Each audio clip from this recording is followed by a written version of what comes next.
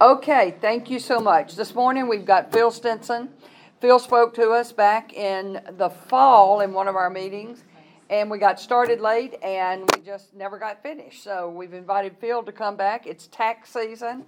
I turned some stuff into my accountant this week, and I'm hoping he's going to come back and say, Paulette, you don't owe the government any more money. So they've taken all they need to take from you. So, but Phil, I'm going to turn it over to you. It's on. Well, in sort of taking a cue from Josh this morning, I felt like when I spoke last time, it was kind of a secular type teaching. So I thought I would try to incorporate a little bit of scripture this time into the class. So I felt like, well, what better scripture than Mark 12, 14 through 17. If you don't remember that, I will read it for you. Later, they sent some of the Pharisees and some of the Herodians to Jesus to catch him in his words. They came to him and said, Teacher, we know that you're a man of integrity. You aren't swayed by others because you pay no attention to who they are. But you teach the way of God in accordance with the truth. Is it right to pay the imperial tax to Caesar or not? I know that's an issue that we really struggle with right now. Should we pay or shouldn't we? But Jesus knew their hypocrisy. Why are you trying to trap me, he asked. Bring me a denarius and let me look at it. They brought him the coin. He asked them, whose image is this and whose inscription? Caesar's, they replied. Then Jesus said to them, Give back to Caesar what is Caesar's, and to God what is God's. And they were amazed at him. So I'm hoping that that's the way you'll feel after this class is over. You will be amazed. But I guess that is probably one of the most quoted scriptures when people talk about the legitimacy of paying taxes to the government. So I guess in some way this is my ministry, helping people carry out this charge by Jesus to pay to the government what is the government's. Okay, let's start. I thought that maybe what I would do, and kind of where I left off last time, I was talking about the Tax Act. Now of 2000, it was the Tax Act enacted in 2017 that related to the tax years 2018 and 2018 and going forward. And just kind of go over those points or the key changes in the tax law and how they might impact you. And then something that had not occurred when I spoke last time was the Congress has now passed what they call the Secure Act. And I don't know if you've heard about that. It relates to, well, I love the way they come up with these names. This one is the Secure Act. It stands for Setting Every Community for Retirement Enhancement Secure. So I feel much better about it just reading it. Just knowing that it's named that, I just feel so much better about my retirement. Okay. Well, I'll try to go through these as quickly as possible so I don't run out of time. The tax brackets for 2018 were adjusted significantly from 2017 and then were adjusted again for 2019. They have incorporated an indexing, not necessarily tied to inflation, but tied to call it a general cost of living. But anyway, the tax brackets are now 10%, 12%, 22%, 24, 32, 35, 37. And that's a significant expansion of the tax brackets from where they were before, and a significant reduction of the tax brackets. So now, if you make, for a single person, if you make under, or if you have taxable income of less than $9,700, you will pay no tax. with the with the uh, with the raising of the standard deduction for a single person to $12,200. So now you've got that $12,200 plus $9,700. So roughly $23,000. If you make that, you will owe no tax. So, which is sort of a change. And for married people, now that number gets up to the new standard deduction for married people is $24,400. So you've got $19,400 starts the first tax bracket. So you got $24,900 and $19,400. So you're roughly at $43,000 before you would only tax if you are married filing jointly. In addition to that, if you have Social Security income and your Social Security income does not put you over, well, let me see how to exactly phrase that. If your Social Security income does not push you over a threshold of $25,000 as a single person or $32,000 as a joint or a married filing jointly, I'm really confusing this point a little bit here. You don't have to include the Social Security in your income. So what happens is, you can get up to almost $60,000 of income before you would only tax if Social Security and your other tax don't get you over these thresholds. So, and if they do, you do get over that, what kind of exemption? Well, then you start out at a 10% tax bracket. So for the amount of money that you earn over that, then you'll pay 10% of tax. Okay, for just the amount that's over. Okay. Well, let's get back. Okay, so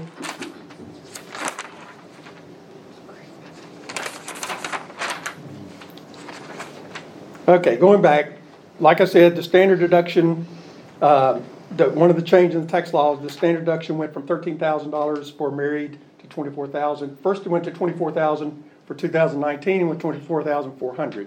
So it was an increase of $400 there. They eliminated the personal exemptions. So it used to be if you were married filing jointly, you would get an exemption for yourself and for your spouse. So that was another $8,300 that you would get, on top of the standard deduction of $13,000. So you would have roughly $21,300 before you would get into a taxable income situation. Now with the new law, they did away with the personal exemptions. So no matter how many dependents you have, you don't really get any credit for that. They've increased the standard deduction to $24,400. So now you actually get an additional, if it's just you and your husband or you and your wife,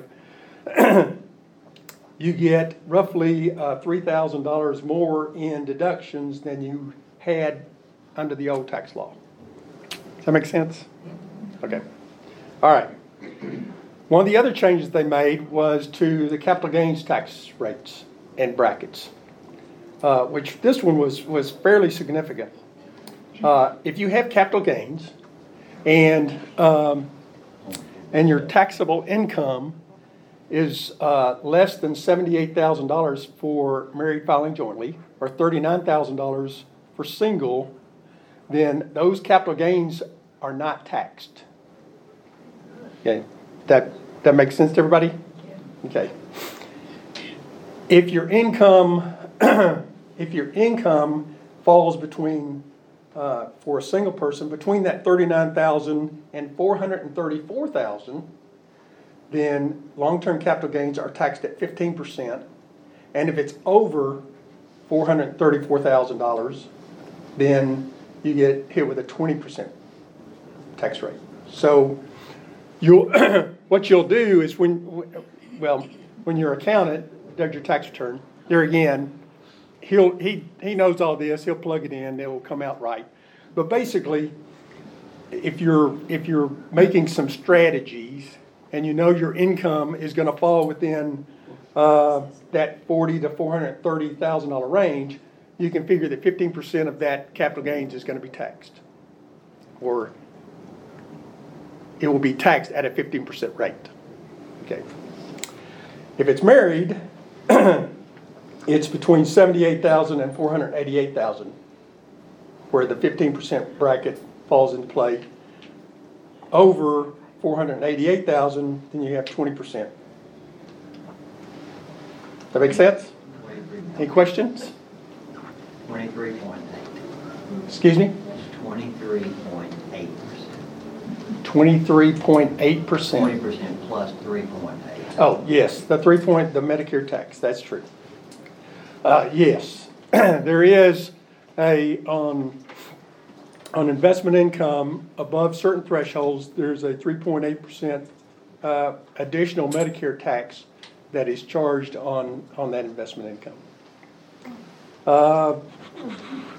That also includes qualified dividends, which when you get your brokerage statement, they'll say dividends, and then the next box will say claim how much of those ordinary dividends are qualified dividends. The qualified dividends you're able to take advantage of those capital gains rates as opposed to just your ordinary income tax rates. Okay. You've probably seen on your brokerage statement too, where the next box over is called capital gain distributions. Those are also subject to the capital gains tax rates. You'll see another box on there that says non-dividend distributions. Okay, those are not taxed. Just if you were wondering when you because I'm sure, like a lot of my clients, they just hand me the brokerage statements, do that. Well, if you ever want to know, that non-dividend distribution box, the amount in there is not taxed. Any questions? Okay. What that does, not to complicate the situation, but non-dividend distributions will reduce your basis in the stock that you own, so that when you do sell it, there would be more gain at that point in time. But that means you've gotten a distribution that is not taxed. It just reduces your basis in the stock that you own. Okay. Let me ask you a question. Yes. I'm sorry. No. What about IRA's that required minimum distribution? RMD. The RMDs. Yeah. Right. Okay. I'm going to get to that with because those that changed with the new Secure Act. I thought it did. Okay. The child tax credit. Under the new tax law, that increased from $1,000 per child to $2,000 per child. That was to make up for the elimination of the personal exemptions. Like when I was talking about the standard deduction, you don't get personal exemptions anymore. To offset that for families that have multiple children, like my daughter and son-in-law who have 5, that hurt them not being able to claim 5 personal exemptions. So what the government did, they came in and said, okay, we'll give you a child tax credit. Used to be $1,000 per child. Now they've increased that to $2,000, and that's a credit, not a deduction. So it basically offsets not being able to take them as a deduction. They now get a tax credit.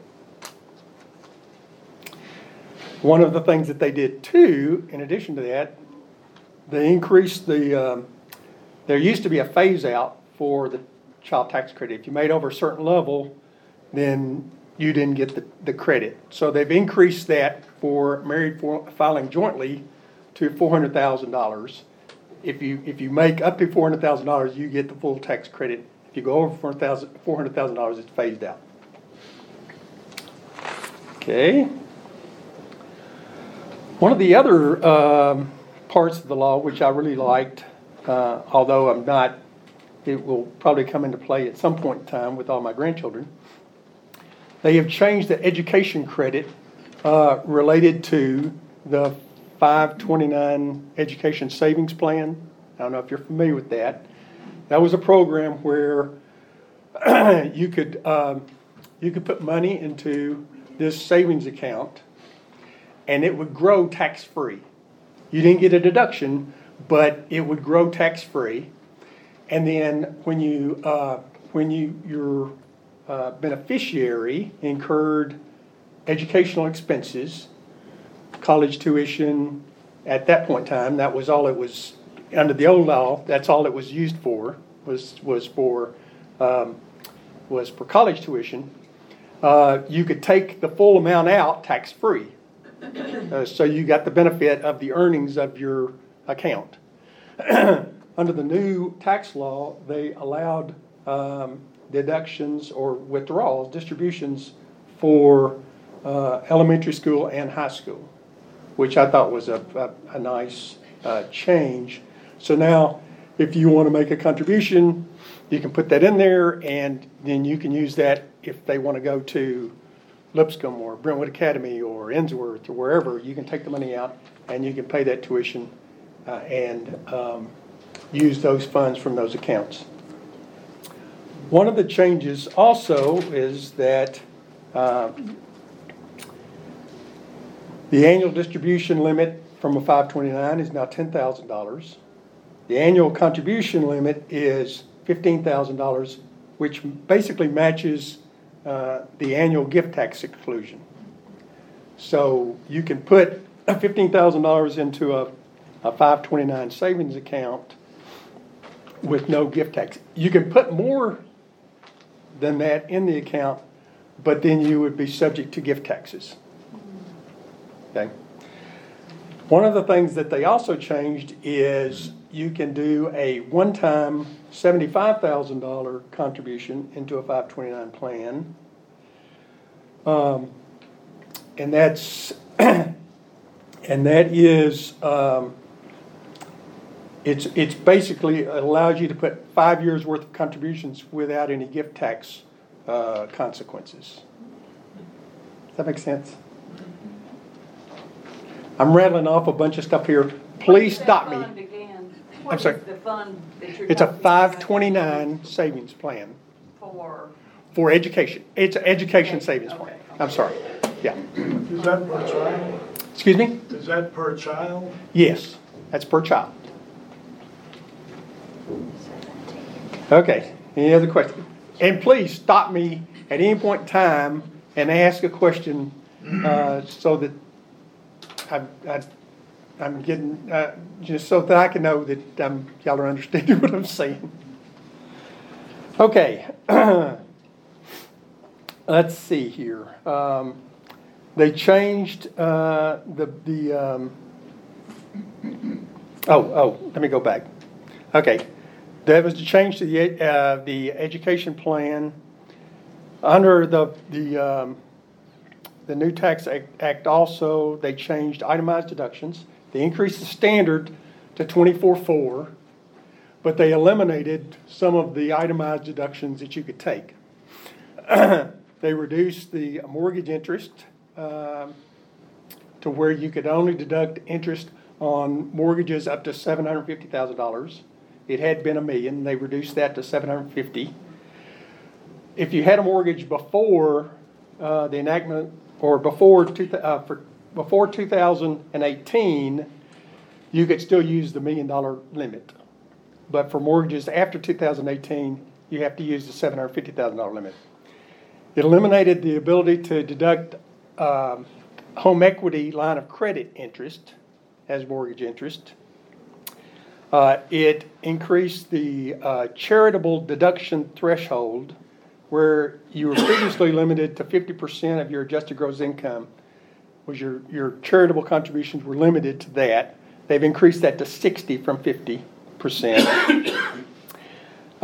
For medical expenses, there was a 10% threshold of medical expenses, 10% of your adjusted gross income before you could deduct medical expenses for itemized deductions. They reduced that threshold to 7.5%.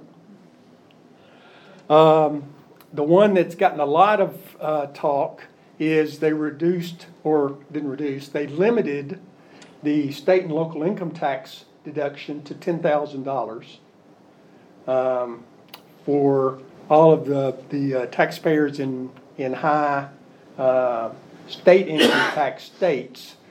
That really limited their ability to deduct, or to be able to access that through their itemized deductions. And they eliminated casualty and theft losses, employee expenses, and any of the deductions that related, or miscellaneous deductions that related to the 2% floor. If you remember what that means, it used to be you could deduct certain employee expenses if they exceeded 2% of your adjusted gross income.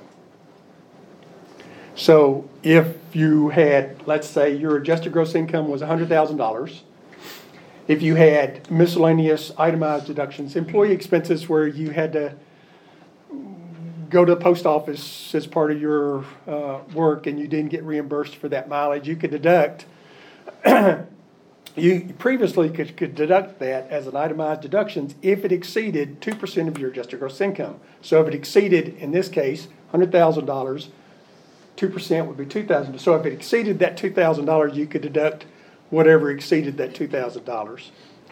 Didn't affect a lot of people, but some people with a lot of itemized or a lot of employee type expenses, it limited what they could do.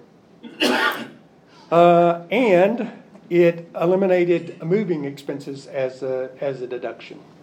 So if you were used to be, if you were moving from a state to state or even city to city, and incurred a lot of moving expenses with furniture, whatever, you could deduct that. They've eliminated that under the new tax law. One of the other things that they did too, if you do not have health insurance, there used to be they used to call it the Obamacare penalty.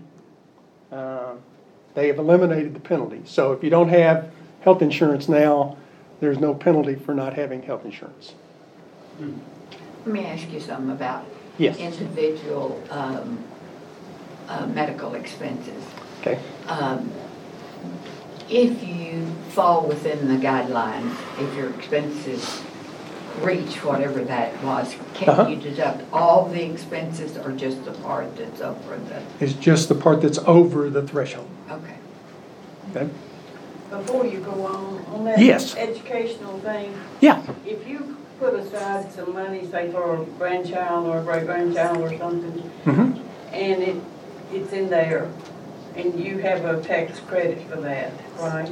You don't get a deduction. You don't get a deduction No, at all? no, you don't get a deduction. But Well, what is the benefit of doing that? well, if you put it into, let's say, a mutual fund, you put in $5,000, and in 10 years, that may grow to, let's say, $8,000. Well, the earnings that you've had, the $3,000 of earnings, were tax-free.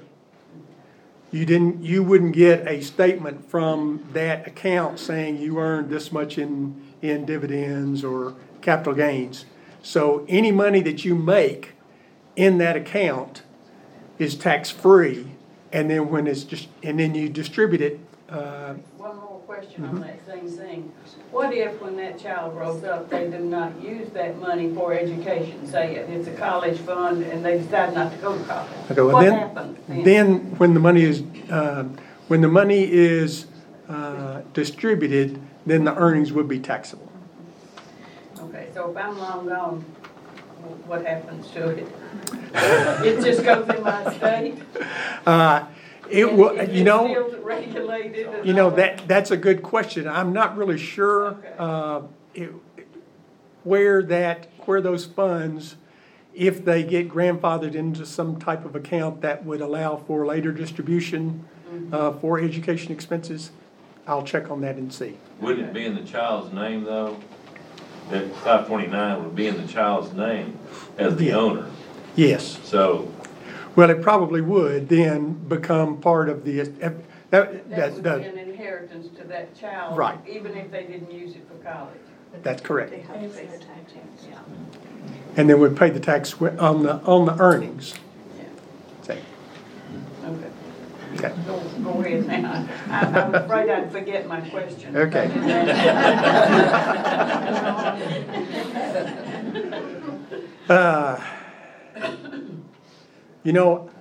I at times I forget how boring this type stuff can really be. So You're doing great. bear with me. Okay.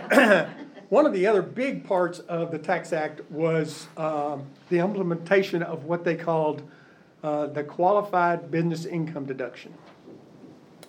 The Tax Act was very generous in terms of tax cuts to corporate entities. They reduced a lot of the corporate rates from 35% to 21%. That is, if you were a what they call a C corporation, a regular corporate entity. A lot of people complained about that a lot of the businesses now are set up as LLCs, limited liability companies, or S corporations, where the income from that entity flows through to the owners and are taxed at their individual tax rates. And so to balance that out, what they did is they implemented what's called a qualified business income deduction, where if you have a small business that is an LLC or an S corp, a flow through, what they call a flow through entity, then you're allowed a 20% deduction based on the income from that entity. So if you're a small business owner and your only income is from your business, and let's say you make $100,000, then you would be taxed at your regular individual income tax rates, which might be more than that 21% corporate rate. So what they did is they said, okay, you can take a 20% tax deduction for that entity's income. So instead of $100,000 of taxable income, you would have $80,000, 20% less, an 80% taxable income situation there. So it kind of gave them, it tried to balance out that rate reduction that corporate entities were afforded to that small business owner that utilizes a flow-through entity. Okay. One of the things that I won't get into all of the specifics, but I can just see the congressmen sitting around in a room talking about this and them saying, well, that's really not right. If a guy's set up and he's a doctor, he doesn't need a tax deduction. He ought to pay more in taxes. Or if it's let's say a musician or an entertainer, that's set up his business as an LLC, they shouldn't. So what they did is they designated about 10 different professions that would not be eligible for this qualified business income deduction. Attorneys, doctors, entertainers, sports figures, to name just a few. Now they didn't what they really wanted to do was not allow it for the really wealthy ones, the LeBron James or, the entertainers, the Brad Pitts or whatever. So what they did is they will allow those for those specific professions up to a point, around $400,000. If you make less than $400,000, you can use the 20% deduction. If you make over that, then you can't. So it's kind of interesting the way some of these tax laws, how they come up with these unique exceptions and quirks to what should be fairly easy and straightforward. They really try to make them a lot more complicated. We used to have kind of a joke. I remember the first time, maybe it was back during the 80s, when they did the first major Tax Simplification Act. I don't know if y'all remember that. I think it was when Reagan was in office. And being in that arena, we all found it kind of comical that they would call it the Tax Simplification Act, because it made it more complicated than it had ever been before. So, and to a certain degree, that's what that this did too. They're trying to get it simple, but they just seem to make it more complicated. Yes. Who develops this plan? I mean, I can't imagine a committee. Is there a, Yes. who does this? The House Ways and Means Committee will all get into a room. There's probably about 30 of them. And they all have their little list of things that they want to see done. And they get in there and just beat each other up until they come up with something that everybody agrees to. These are congressmen and senators? Well, there's a group of senators that are doing it, and then a group of congressmen that are doing it. And they're doing it separately, although there are communications, because a lot of times the bills are fairly similar when they come out. And then the difference is they get together and hash out the differences, and then they both pass the bills, and it goes to the president to sign. And a lot of times it is. I had a friend of mine that was involved in the political arena, and was more involved in the first tax act, the one back in the 80s. And he said it really was. It was just everybody in there with their own little list, and they just beat each other up. And then some of the compromises are made over an after-dinner drink. You know, it's just... Is it bipartisan? Excuse me? Is it bipartisan? Well, That committee? it's whichever, well, to a certain degree it is, but the party that is in power or has the most representatives has more votes, or has more people on the committee than the minority party. So they can outvote the minority party. They all get to discuss, but when at the end of the day, if there is a dispute, the party that has the most members can generally dictate, what they want. How often do they change this? Is it not every 4 years? No. It's we really haven't had. There was the major tax act in the 80s, and I believe there was another one during the night, about once every decade or so. Whenever it becomes kind of a hot button item, then they'll do it. I would say most of these. The one thing about this latest tax act had a 5-year life to it. So in 5 years, within 5 years, they've either got to make it permanent or let it revert back to where it was before the tax act. So that will make, let's see, this was done in 2017, so in a couple of years, there'll be some more gnashing of teeth as they try to decide on whether to keep this in place or to make it revert back to where it was before this tax act was enacted. Why do So, they have to revert back? Can't they just move on to a different one? well, yes, they can. Yeah. Yes, they can. Yeah, at that point in time, they've either. I mean, if they don't do anything, then it will revert back, or they can change it, make it permanent, or make some revisions to it. It was kind of interesting. Yes. I just wanted to ask, are there lobbyists that can affect those committees? Oh, yes. Oh, That's definitely. what I thought, so maybe corporate entities or... It was interesting. I have an architect friend who apparently was very happy with the architect lobby because of those professions that were designated, they were able to get architects excluded from that list. So, you don't know you don't know where all the influences are, but yes, there are definitely influences. Given on this tax act expiring in 5 years, there was another interesting tax law that was set up like that, where it had a 10-year phase out, and it had to do with the estate taxes. And I don't know, you may have remember hearing about it, but there was a provision I think this was when one of the Bushes was in power. They enacted a tax law that was phasing out or increasing the exemption for estate taxes. And so it had a 10-year life to it.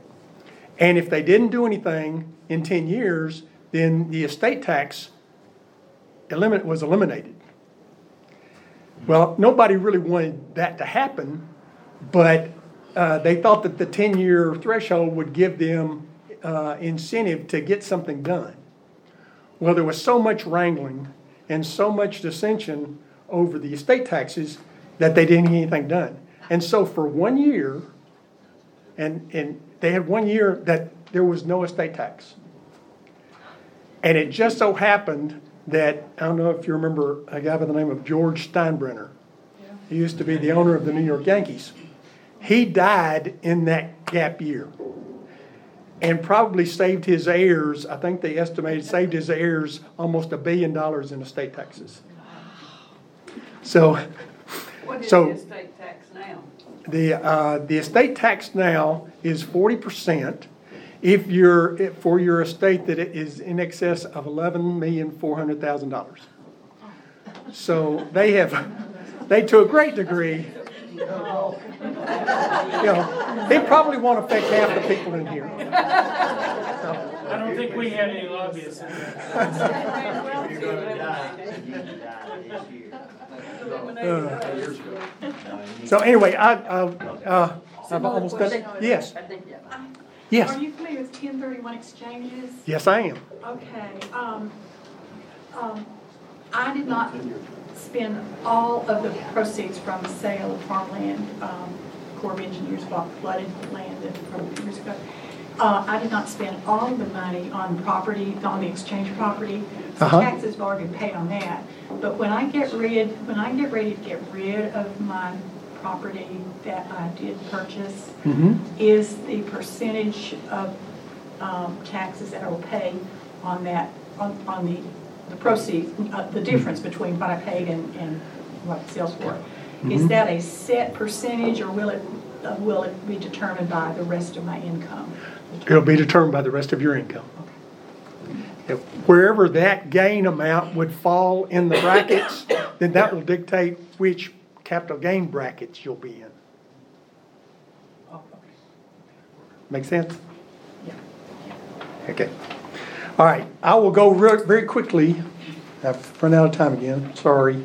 To the Secure Act, which was passed in December, which really surprised me because I didn't think really anything was getting done in December during all the impeachment stuff. But they did pass what was called the Secure Act. And the Secure Act had some provisions that were interesting to most people here. One, it increased the age of the required minimum distributions. You used to have to start that at 70 and a half. Now you don't have to start that until you're 72. Oh, great.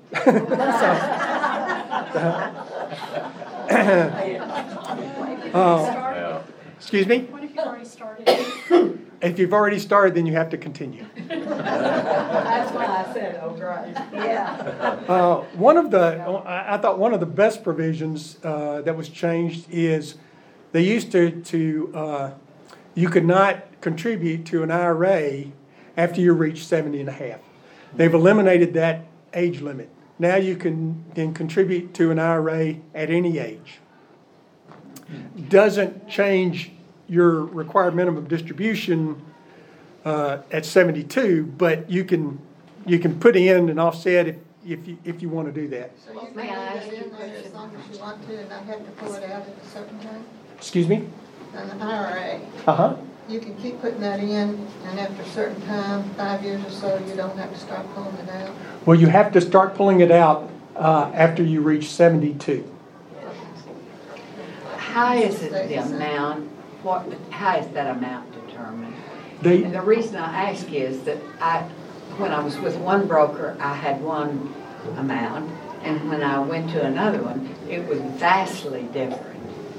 So how is that determined? Well, That's interesting because they should have used the same calculation and the amount should have been the same. Percentage. So I don't know. Yeah, it's an actuarial formula based on life expectancy, and it can change, but they should have been using the same formula. So I'm not sure why that would be.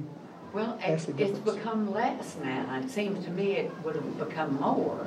Well, it could be less because of changes in the actuarial tables. Oh, okay. So I don't know. That's another. You can tell them what you want. So when you die, what's left over will go to your estate. Now with that Secure Act, you have a 10-year, they have to get it all out within 10 years. But that's on an inherited IRA. But the same, if you have left over in your IRA, then you go into your estate. Right. Okay, one of the things too that was nice is they will allow penalty-free withdrawals of up to $5,000 for a birth or an adoption. They've added that to some of the penalty-free withdrawal exceptions, and they will allow up to $10,000. They will allow up to $10,000 deduction from a 529 education plan for payment on student debt. It's kind of a back end deal that will let you go in and use up to $10,000 of your 529 to pay off student debt. There was also one of the changes was for if you inherited an IRA other than a spousal inheritance. If you inherit an IRA, you used to have a lot more flexibility. The deduction related to or your required distribution from your inherited IRA was based on your life expectancy. Now it's a set 10 years. You have to withdraw all of an inherited IRA within 10 years. You don't have to do it evenly. It's just within 10 years you have to take all of it out. So from a tax planning standpoint, if you know there's going to be a year that your taxable income is going to be way down, then you can choose to use that year to take out or withdraw money from your IRA. You said An inherited IRA. Except for spousal inheritance, right? Right. Yeah. Those you can take out under the same required minimum distribution laws. But if you inherited one from your parents or a sibling, then those would fall under this 10-year rule. Looks like I've gone 5 minutes over. Any questions? Yeah, lots. Okay. Well, I hope it has been helpful. There again, hopefully, if you were here last time, you've got my contact information. If you do have any questions, email me, call me. I'll be happy to answer questions if you think of something later this afternoon, whenever, and would like a question answered, I'll be happy to do that. Okay, thank y'all so much. Next Sunday, we are going to have, we're going to be singing. It's going to be like the old Christian hymns #2, all the old songs that we're going in here Sunday morning during Sunday school.